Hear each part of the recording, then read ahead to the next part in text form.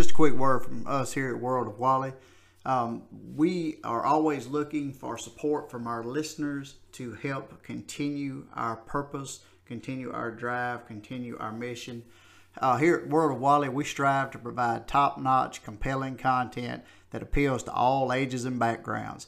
We do approach the podcast as a vehicle to deliver this information in a way that everyone, even the common man or common woman, feels that content speaks directly to them. We can only continue to provide thought-provoking and engaging conversations and guests with your help and your support. World of Wally is nothing without you, the listener, and your support. Thank you from all of us here at World of Wally. And if you want to become part of our journey here as this project continues, find out more at our Patreon link at www.patreon.com/World of Wally. You also will be able to find it in the episode notes of each episode throughout Season 2. Like I said, guys, we couldn't do it without you. We don't want to do it without you. So anything you can do to help, we appreciate it. And as always, guys, Wally out.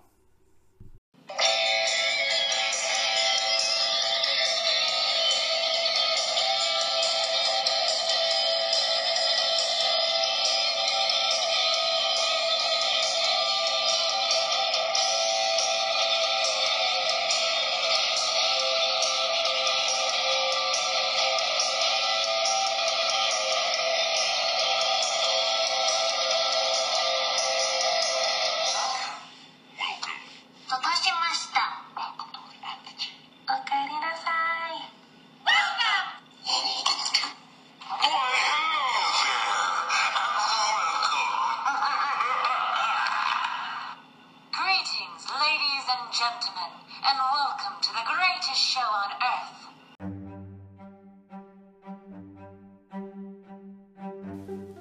Alright guys, glad to have you back for another episode today. Here's Season 2 of World of Wally. My guest today is going to be Mr. Jack O'Halloran. I had an opportunity to sit down with him and we had a delightful conversation on the telephone, and he educated me on a lot of things. He was able to tell me some real American history, some stuff that you'd think about in a spy novel or a crime novel or some Hollywood script that had been fabricated, but this is actually true to life. This is actual events that happened, and he put it all in a book called Family Legacy, and it's absolutely amazing. Now, Jack O'Halloran is a name that might not jump off the page at many of our younger listeners, and not even maybe some of our older listeners. Now, like I said, my first introduction to Mr. Jack O'Halloran was the original Superman franchise. He appeared in Superman 1 and Superman 2 alongside Christopher Reeves. Now, he's had quite a few other things that went on in his life well before his acting career. For example, he was a former professional boxer. He fought out of Boston, Massachusetts. He fought all types of people. When he was in California, he held the California State Heavyweight Championship in 1972 and 1973. He had bouts against former heavyweight champions, or at this point it would have been future heavyweight champions, George Foreman and Ken Norton. Of course, he lost to both of those guys. He did have a fight. He was on a collision course with the late, great Muhammad Ali. And like I said, a loss that he took, even though he avenged the loss with a knockout in the rematch, those two paths never crossed because of that. He goes by a couple of names. He goes by the Giant. He also went by Irish Jack O'Halloran. The Giant is a simple nickname because he's 6'6" tall, so you can see where they got that from. He had, besides the boxing career, he was, like I said, he went to Western Kentucky, University of Western Kentucky, a Hilltopper. He played basketball, and like I said, that's when he decided he kind of got the itch to get into boxing. Some crazy facts and statistics about him, some trivia of sorts. In the Superman movies 1 and 2, he did not speak. He was a mute character. That was his idea, that he went to the producers and the director and said, hey, we need to make this character a mute. So that's how it stuck. They liked the idea, they went with it. He says that the reaction he gets most often from Superman fans when they meet him is, my God, he can talk. And that's the funniest thing, because offset before we get started with the interview, I actually told him, I said, You know, you have an amazing speaking voice, and I said that I would have loved to have heard it, you know, in Superman. He had so many Hollywood hits that he was involved in there that you had an opportunity to, you know, even though he, like I said, he got the opportunity to star in quite a few things along quite a few people. He did have roles in Dragnet in 1987. Like I said, he was in both Superman movies 1 and 2. He did not appear in the third one of that trilogy. He was in films like Farewell My Lovely, 1975 with Mr. Robert Mitchum. He was in King Kong. A little trivia here for you on that. King Kong, he is the first spoken voice you hear in that movie. He's the foreman that actually says the very first line in the movie King Kong in 1976. Like I said, he was in Superman 1 and 2. That was 1978 and 1980. He was in The Baltimore Bullet also in 1980. He was in Hero and the Terror in 1988. And like I said earlier, he was in Dragnet in 1987. And like I said, that would have been an awesome career. That would have been something to hang your hat on. You were a professional boxer.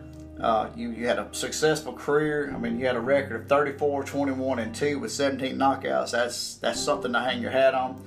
But then he got into acting, and he had a prolific acting career that's still going on to this day.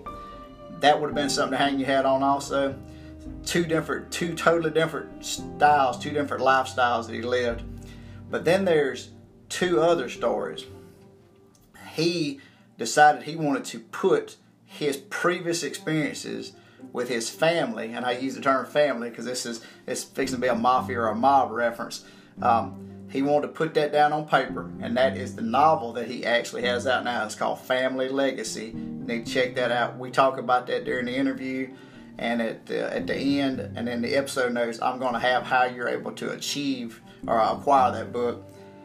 And then, like I said, so there's 2 other lifestyles. There's where he grew up, you know, how he grew up, what made him the man he is today. There's the boxing career. There's the acting career. Now he's an accomplished author. So, a little quick synopsis of kind of what the book is about. And I wanted to do this in his own words. So, Mr. Jack O'Halloran. I am Jack O'Halloran, the son of Albert Anastasia. I have written a book, Family Legacy. In Family Legacy, I am telling the story of organized crime. I am telling this story from the inside out.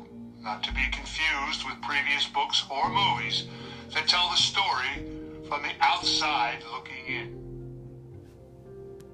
Alright, I wanted to get that in there because that voice and that description is just amazing. The synopsis of the book, it talks about 2 distinct families. It talks about his family, his adopted family, and then it talks about one of the most prolific families in the world, or in world history, as it pertains to the U.S. history, the presidency and such as that. Here's the kind of the snapshot of what's going on here. In Family Legacy, Jack Pagano has always felt that he is different, smart and physically talented. The normal pursuits of youth, though, women and sports, they always came a little too easy to him and left him very unfulfilled. At age 17, Jack is eager to leave high school and begin his college career. But the schooling that lies ahead of him is a far different variety than he could have ever imagined. A gentleman named Albert Anastasia, which is the notorious leader of Murder Incorporated, appears and claims Pagano as his son. But before Jack can make heads nor tails of his newfound father, Anastasia is gunned down at a barbershop near the Park Sheraton Hotel. Under the tutelage of his late father's associates, Meyer Lansky and Frank Costello, Jack enters a world where crime and politics, money and murder, and the American way of life are all but a hand's breadth apart and inexplicably linked together. At the same time, there's another father grooming his son to further his plans. Joseph Kennedy, the patriarch of which will become America's ruling dynasty, has set his sights on the White House, and with the help of some old friends in Chicago, his son, also named Jack, will rise to power. Guys, that's real American history. That's not stuff he made up. These are actual real people that he's talking about in this novel. And he paints a picture in this novel of the way it really happened. Not the way some of the history books read or textbooks that we had back when I was in school, but real history, the way it played out. So we'll definitely be talking about that during the interview and after the break. Just a few more things I want to run by with you real quick. He states that one of the things that he talked about Offset with me that actually I found in some research I did. He said he states that fans often confuse him with the late, great, amazing Richard Kiel due to the similarity in their celebrated roles, height, and facial features. Funny twist on that, he actually was considered, I'm talking about Jack, was considered to play the role of Jaws in The Spy Who Loved Me in 1977 before the aforementioned Robert Kiel got the part. Had he gotten that role, it would have been the first of 2 times that he would have played a mute. Of course, like we talked about earlier, he played a mute in Superman 2. Like I said, he was a boxing contender forever. He displayed superhuman strength in box office films, notably Superman 2, and as the henchman in others. For example, in his very first role, Farewell My Lovely with Robert Mitchum. Guys, I'm telling you, when I sat down with this guy and we started talking, I could have talked to him for hours. I could not believe the wealth of knowledge this guy had. We talked about quite a bit of stuff offset. We talked about quite a bit of stuff that was recorded. If I would have put down and recorded everything we talked about, it would have had been a whole month's worth of episodes. Just a truly amazing individual. And guys, if y'all hang in there, after the break, I will have our guest, Mr. Jack O'Halloran. So hang in there, guys. We'll be back after the break. Hey guys, this is William here at World of Wally. Just want to talk about a partner that we picked up for season 2. It's FNX Fit. They are a nutrition and supplement company. Everything that they produce is made in the USA. So we are made in the USA proud here at World of Wally. So we wanted to partner with these guys. You will be able to go to the link that will be in the episode description. It's fnx.grsm.io/World of Wally. And you'll be able to use this discount code FNX7DFQ at checkout. And by doing that, and by using that exclusive link, you're going to receive 15% off your purchase. And you can reuse that link and that code to get that deal every time you visit the site. And remember, guys, World of Wally appreciates their listeners, appreciates their fans, appreciates their followers and their subscribers. And that's why we partnered with these guys, because they have the same outlook that we do. It's all about helping people.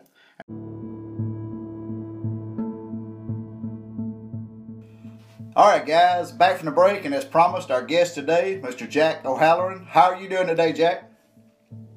I'm doing the best I can, whatever it'll let me get away with. I did see on social media the other day that you just recently had a birthday, so happy belated birthday. Thank you kindly. All right, let's jump right in, because you got quite a bit. We were talking offset about the life that you've had. You've had a Hollywood life, and to the max, because a lot of the stuff that you did in your past, and then of course some stuff that you're working on now, a series of books that you're working on. We're going to talk about that in just a minute. Some things that some of our listeners might not know. Of course, some of our listeners that are around my age remember you when you were making movies. You were part of the Superman franchise. You also were in Dragnet. I also found out that you were in King Kong, which I'm talking about the 74 version? 76.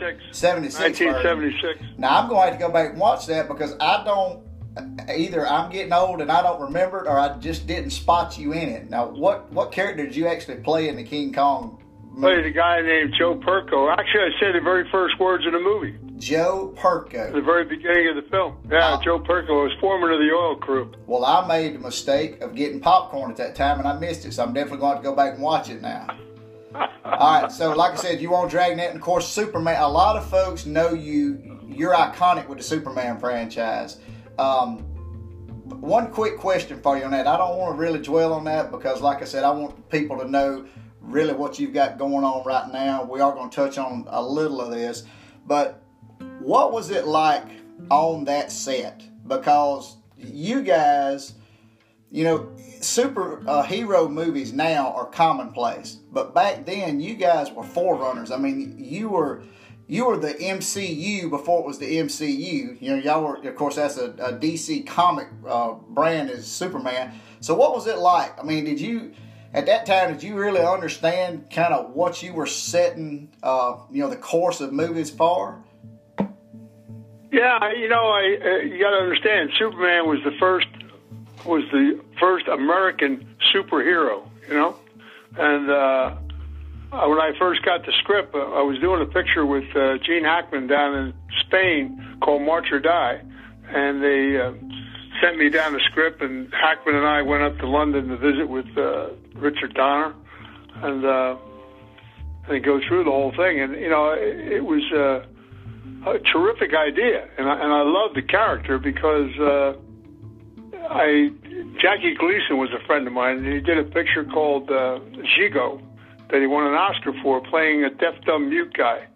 And I said, if I ever got an opportunity to play somebody where I was using facial and body expression, I was going to embrace it and do it. And Nan was a perfect character because General Zod was a vicious general, and Sarah was a man-eater, and somebody had to relate to the kids because it was a children audience, basically, that we were adhering to. And so I played this big, brutish guy like a child, learning how to work my eyes and very childish mannerisms.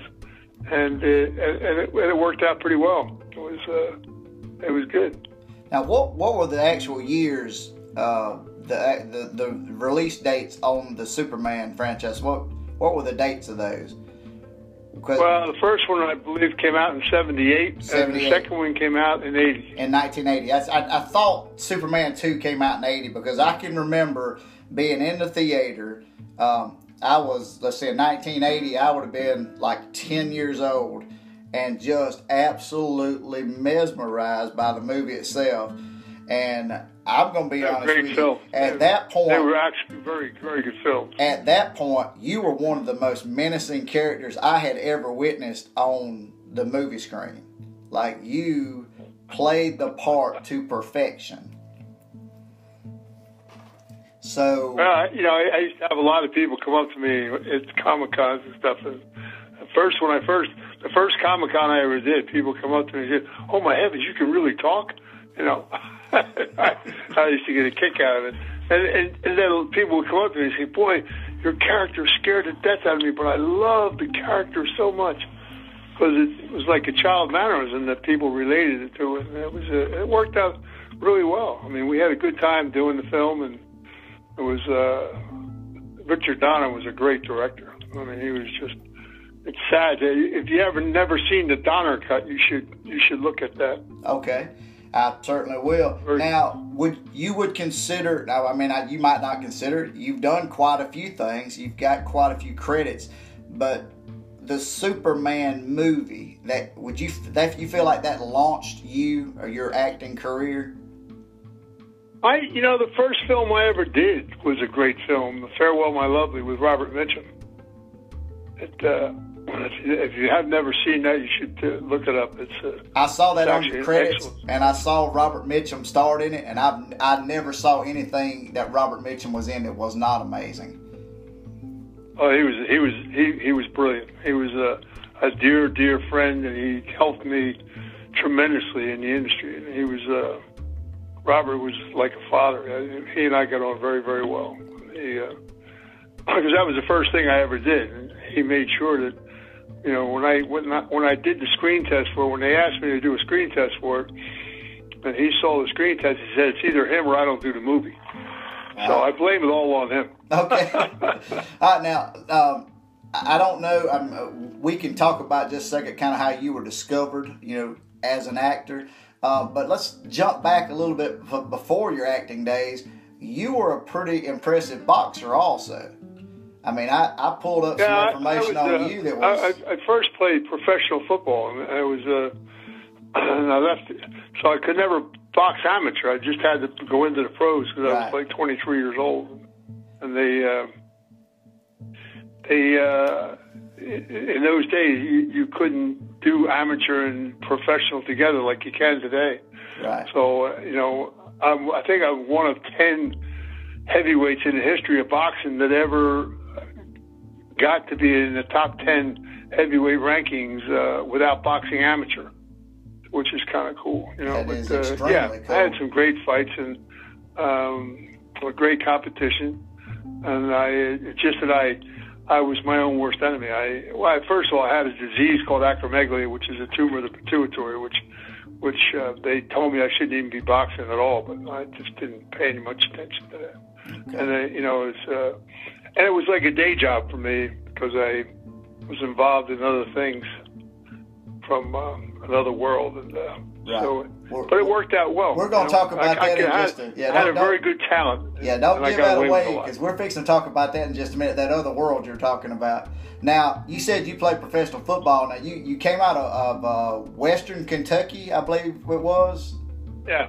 Western Kentucky. Yeah. What franchise? And in those days, you weren't allowed to play pro ball until your class graduated from college. They didn't have what they call hardship cases like today, where guys that are freshman year and boom, they're running right into the pros. Right. You couldn't do that back when I played ball. So they had like a semi-pro league where it was like a farm team for professionals, because the Jets grabbed me right away, and I played on this semi-pro league for a couple of years with people like Jimmy Christie and Tim Christie, and it was Big Christie, and there are a lot of great ball players that did the same thing until they could play in the pros. So, but you were labeled a professional athlete, and right. And then when I was eligible to play, I wanted to go down and play with the Eagles because I had a lot of friends down there, and they had a great team. And until they got this coach, Joe Kuharich, and he traded a whole championship football team. So, and Ali had just won the title, so I said to some friends of mine, I could beat that guy. And they put me in the gym, and there you go. Right, boxing became a career. You made the move to boxing. You started your career 16-0. You were a former California State heavyweight champion. And then, of course, you retired from that in 1974, officially, right? Yep. 1974 is when you hung it up. Yep. And that's when you kind of made the move to acting. Now, I read an article that said you were on a collision course with Muhammad Ali, but then you had a little setback. You had a match, or you had you were in a boxing match with a guy that you should have beat, but you didn't. And then something about you had a rematch with him and you knocked the guy out, but at that point, Muhammad Ali was kind of off the radar at that point. I can't even. Well, I was supposed to fight him way before that. I mean, we were. I was supposed to fight him when I fought Norton, and right. He fought Ken Norton instead because Norton's people had a ton of money, and they went to Chicago and gave a lot of money to Herbert Muhammad, and Ali got the Norton fight. Ali and I were signed to fight in San Diego, and it didn't happen. He called me, apologized. And, we were pretty good friends. And, and then I was supposed to fight him in Australia, and then I was supposed to fight him. There were 4 different times we were talking about fighting. So I didn't even get a chance. I didn't get a chance to mention it. You also had matches against Ken Norton Sr. and George Foreman, which are 2 pretty good boxers. Norton I gave a heck of a beating to, and it was a hometown deal there, boy. And it was, again, they called me up a week before the fight. I was in New Jersey, and I was taking care of some union business. And they called me up, and they said, "Did you want to fight Ken Norton?" I said, "When?" And they said, "Next week." And I said, "Send me a ticket." The guy said, "You'll take the fight?" I said, "Yeah, send me a ticket." Because I had a lot of problems legally with union problems and indictments and stuff. So I wanted to get out of town for a while. Right. That's that other life we were talking about. And I trained about 4 or 5 days for the fight, and I gave them a terrible beating. And they called it and it was a great fight. People were standing in the 9th round of that fight. People were standing on their chairs, screaming and yelling so loud that when they rang the bell, nobody heard it. So they rang it 3 times before the referee finally separated us. And I was going back to my corner, and Kenny ran across the ring and hit me behind the head and drove me into the ring post. And the commissioner jumped up in the ring and said, if you can't continue, you just won the fight. And I should have sat down and just took the win, but I was angry. So I kill this guy. And then it dawned on me that I was in San Diego, and it's his hometown, and they were trying to groom him for a title fight. So they swiped the decision, but I won the city and I won the crowd. And so I stayed there, and I knocked out a half dozen people and fought Henry Clark, who nobody wanted to fight, from San Francisco, and beat him for the state title. And, you know, things just went on and on. This is, I had a couple great fights after that with Alvin Blue Lewis and a few other fighters. Well, between your college and semi-pro days and your boxing days, you had lived a lifetime before you ever got a chance to even get into acting business. But you also mentioned a little earlier about another life that you had.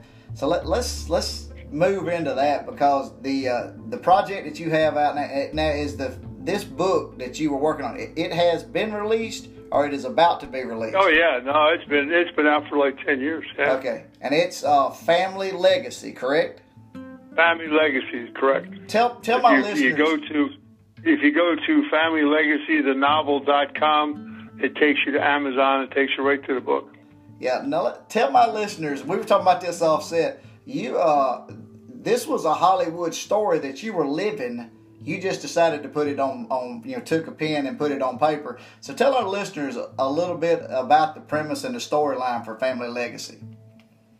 Well, my father was a very infamous gentleman from New York, Albert Anastasia. He was one of the beginners of the mafia in New York. He was head of Murder Incorporated. And the Gambino family was his family, and Carlo Gambino was an underboss for him when they assassinated him in 1957 because he wouldn't go in the drug business. If you saw The Godfather, where Brando's approach to go in the drug business, and he says no, because if we touch it, our families will touch it, it'll be the downfall of the families. My father said that. And they assassinated him in 57, and then they were sorry they did it because he was the glue that held them all together.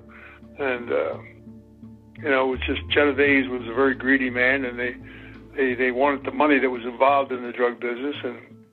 But he said, this isn't what we signed up for. It isn't our deal. So, but he was a very infamous person, and a lot of things happened and changes in cities and stuff. And, it was time to tell the truth about a lot of things. So I sat down with some friends of mine, and we decided that, let's just sit down and put some stuff on paper and tell the truth, how people were thrown out. In the very beginning, you had government and industry, organized crime, and unions were all partners. Everybody, the income that these guys made in the beginning was through gambling and loan sharking and extortion and stuff. And if you didn't have money, how could you pay them? So they made sure that you went to work. My father ran the waterfront. There was a lot of jobs there, and with the unions and construction and everything else. So they made sure people went to work and had jobs to do it. So they were helping to build the industry of our country, And no one ever looks at it that way. When they make mob pictures, they just do this satirical mob stuff. And there was a lot more to it than that. And of course, that changed a lot in the Kennedy era. And it was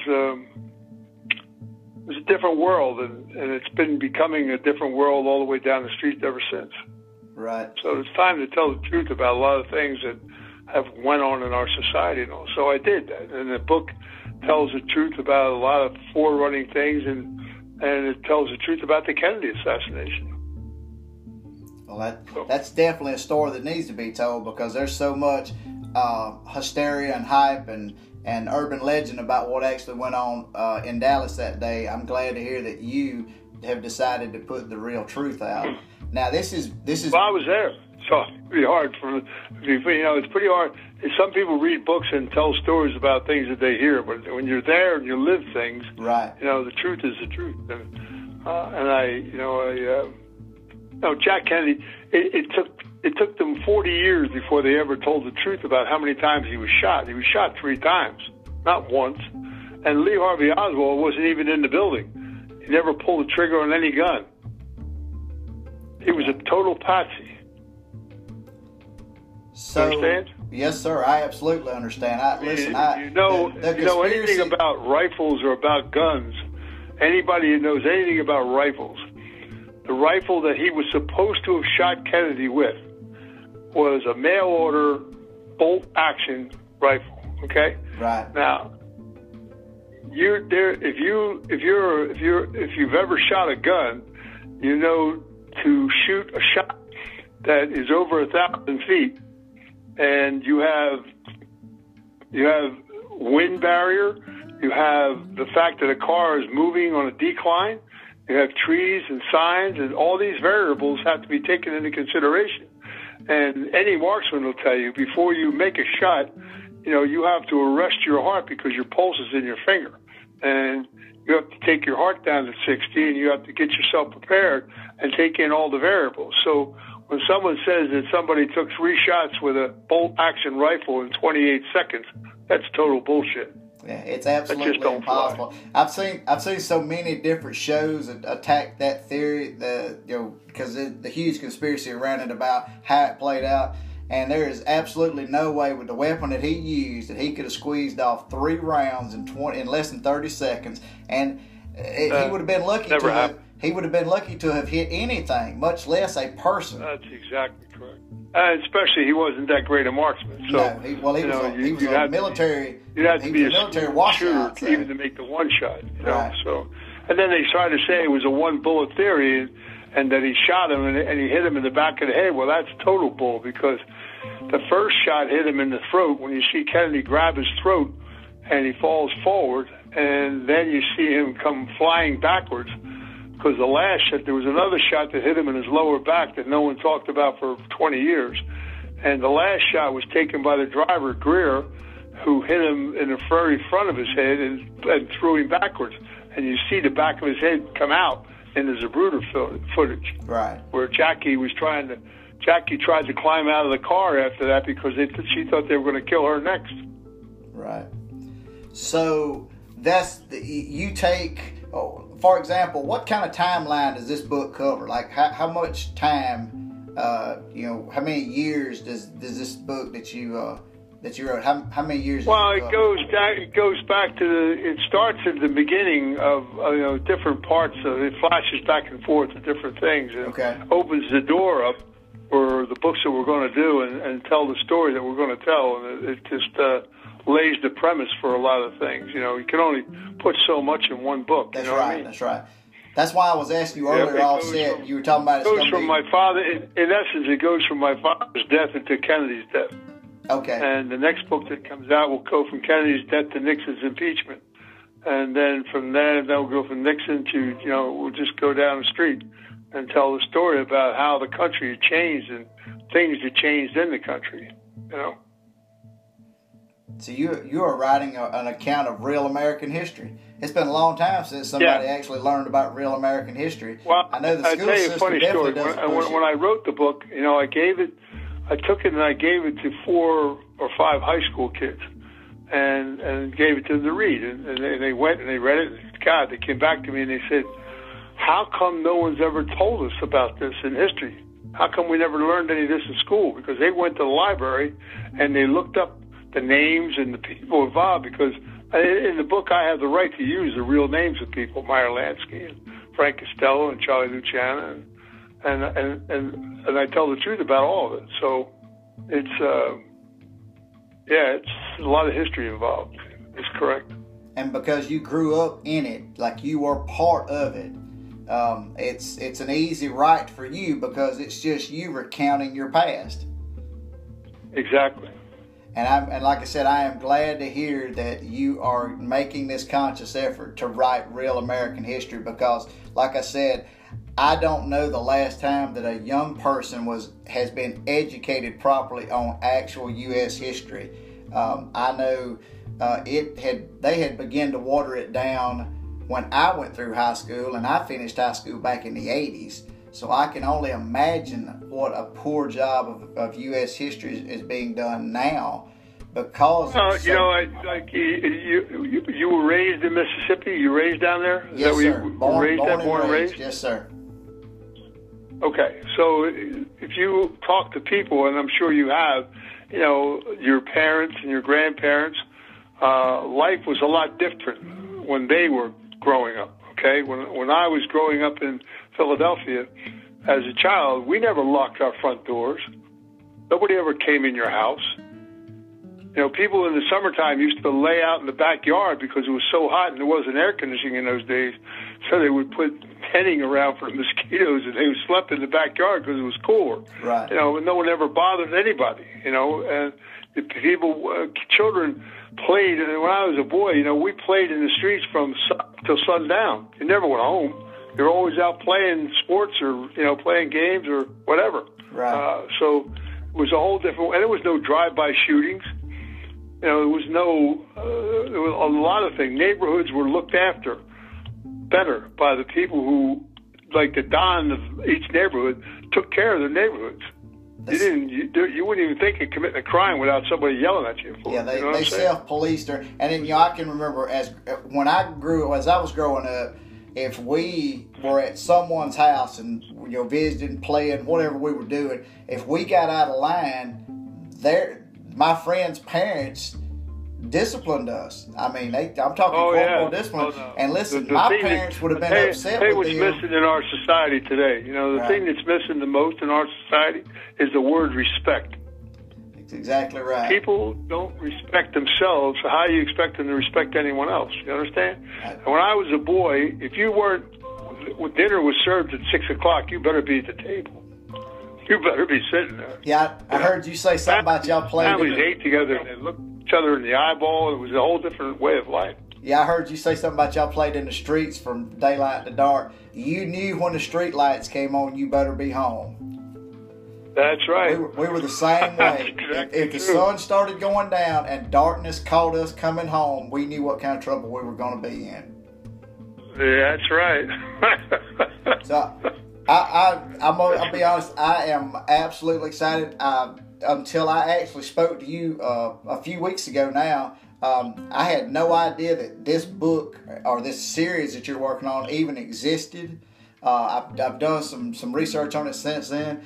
I am absolutely going to go out and buy a copy of this. I can't wait, and I hope I can stay on track as you continue to build this series, because I want to read every syllable of every one of these books that you're writing, because from the reviews and some information I've gathered on it, this first book is absolutely amazing, and I know I want it to be part of my library at home. So when is you said it's going to be part of a series. When is the next book scheduled to be released?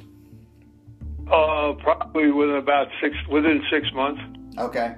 And then there'll be one every 6 months for the next couple of years, because we've already gotten ready to do the first movie, so we'll do one movie after the other. Then we're going to do a television series, which is going to be unbelievable, because it'll make Boardwalk Empire and Sopranos look like a little boys' game. So that's what I was about to ask you, because we were talking about this. This is a Hollywood story that you took pen and put on paper, and I knew that there had to be a movie deal or a television deal connected to it, because this is too good not to be on the screen. So now, when will the movie? You said the first movie. Well, we're in the process of starting it. You know, we're in pre-production with the first one, but until this dilemma happened where nobody can go out of their house. Right, you know? right. So now, put a halt to a lot of things, but this will be over pretty soon. This won't be, I would say, another month maybe. So you guys are planning on producing a movie for every book of the series. Is that how it's going to work? Oh yeah,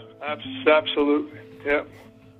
Well, I tell you what, and then we'll have a series. You'll have a television series that'll even cover more area, because you can only do so much in each film. You got 2 hours to tell a story, but if you're doing a television series, you can get behind the curtain and really go into depth each city and everything. You know, and there's some great stories about Mississippi. Trust me. Oh, sure. Trust me. I know a lot of stories about this great state that I live in. We get a bad rap about a lot of stuff that's gone on in our past, but you know, we wouldn't be the state we are without those stories. And that's what I keep trying to tell That's everybody. true. It does not matter what your story is. People need to hear your story. Doesn't matter if it's a good story or a bad story. People need to hear it because they are able. Somebody's going to hear what we're talking about today, and it's going to take them back to that time, back what we were just talking about, back to the time when you were a boxer, back when you were acting, or now this storyline that you've established with this series of books you're writing. It's going to take them back, and that's like we were talking about a few minutes ago. A simpler time. I wish we could go back to a simpler time. It'll never happen, but I can always wish for it, though. Yeah, that's true. There's no doubt about it. I mean, everything. It's like this. What's going on right now? Our country is such a great country, and we've been through the AIDS dilemma. We've been through Amtrak to 9/11. But nothing ever shut anything down like this. So there's more of a backstory to this than what they're telling people. Right. And if you look at how many people have actually recovered already from the cannabis, from this virus, and yes, it has killed people, and yes, it's not a healthy situation, but they're going to extremes, I think. But I mean, if you look at the AIDS situation, there's 38 million people that died from AIDS. 38 million, and there's 30-some million people walking around with HIV still. But they came up with something that curtailed it, and it's 99% foolproof that it releases the AIDS virus from people. And AIDS was another virus against the immune system. And it was man-made right here in America.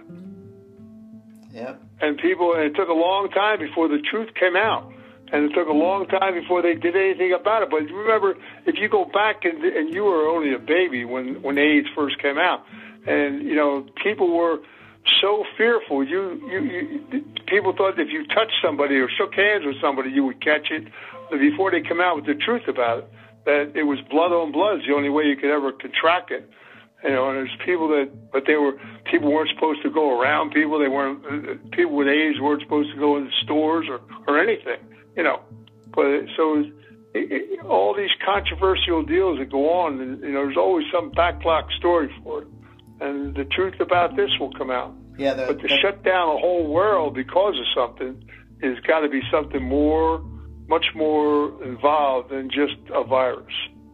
That's true. I mean, I can't argue anything you just said. I can remember, and I wish I was a child when the AIDS epidemic exploded. I wasn't. I actually was in high school or maybe in early college when it actually kind of ramped up. But I remember what hysteria was associated with it, the fear. Just like with Corona that we're dealing with now. It's the fear is doing more damage to people than the actual virus itself, because people are terrified that they're gonna get it. Like I tell people all the time, you could get hit by a bus, or you could get hit by a train, or you could get struck by lightning, or you could get coronavirus. That's just how it is. Every morning you wake up, you take a chance of something happening to you. That's life in the big city, That's true. It's just how you take care of yourself and maintain yourself is the most important thing of all. And, it's just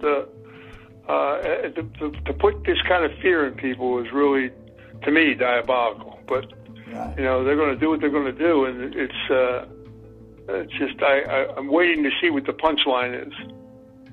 Right. So you said when this whole Corona thing's over and you guys get back to as normal as can be in the industry, what kind of time we're looking at? 6 months or so? You're in pre-production now. Yeah, it'll be about 6 months. Probably, yeah. The film will probably come out in 21. Okay, 6 months. 2021. Okay, so here's what we'll do. Just before the movie's released, I'll get back in touch with you, and if you're not too busy, we'll bring you back on the show, and we'll talk about the movie inspired by this amazing book you wrote. How does that sound? Absolutely. Outstanding. That sounds like a winner to me. And like I said, I can't wait to run out and get it as part of my library, and I can't wait, now that I know what the time frame on these new editions of the series are, I'm going to keep an eye out for those also. And like I said, the movie, the TV series, I would watch the TV series every time it came on. So I definitely want to stay in touch with you and keep updated on when the TV series actually gets up and running. So, Okay. like I said, you have had quite a life. You've had a few lives, and like I said, I'm glad to see that even after a sports career and after an acting career, that's we can fairly say your acting career is in its twilight, but you're not done acting yet. Now you've shifted gears. Nope. Now you're shifted gears. You're an author, so now you're an established author. You're going to be a filmmaker. You're going to be a TV producer. I mean, you got all kind of credits you're adding to your life. So I cannot wait to catch up with you down the road, and when we get the update on the movie and the TV series.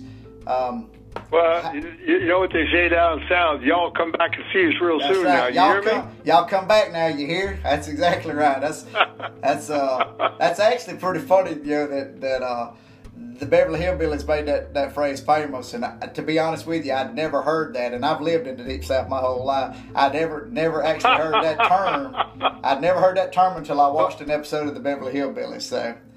I tell you where it's more where it really is said a lot more is like in Georgia or the Carolinas. I've been through the whole South, so Okay. I have friends of mine down in Louisiana, and they say to me, "Who made that say?" Yeah.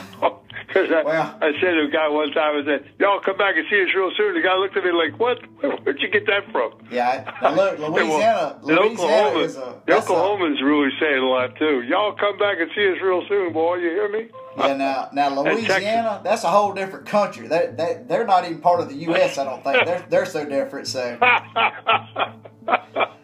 So anyway, Jack, before I get off the phone with you, tell my listeners how they can find the book, how they can keep up with you with the production of the movie and the TV series, and like I said, just to follow you in general. How can they do all that? Well, if you go to, there's a site called FamilyLegacyTheNovel.com that has a lot of information on it. Or, it's just simple Google me. I mean, I guess I'm all over the place in the Google. You can't get away with anything anymore. That's true. That's true. Yeah, I tell people all the time, thank the Lord that Al Gore hadn't invented the internet when I was a youngster, or I'd be all over Google right now. Sir, I can't thank you enough for the time you took today to talk to me. My listeners, I know I have a lot of listeners that fall in the same age demographic that I do. So the minute they hear you start talking about the yesteryear days, they're going to be super excited. And I know everybody that I've got listening is going to be excited to not only go out and buy your book series, but also catch the movies that you're making and the television series. So like I said, I can't thank you enough for taking time today. My pleasure, for sure. You take care now. And I'll catch up with you as soon as I get an update about the movie. We'll get you back on, okay? You got it. Have a great day, sir. So do you. Take care. All right, man. And as always, guys, Wally, out.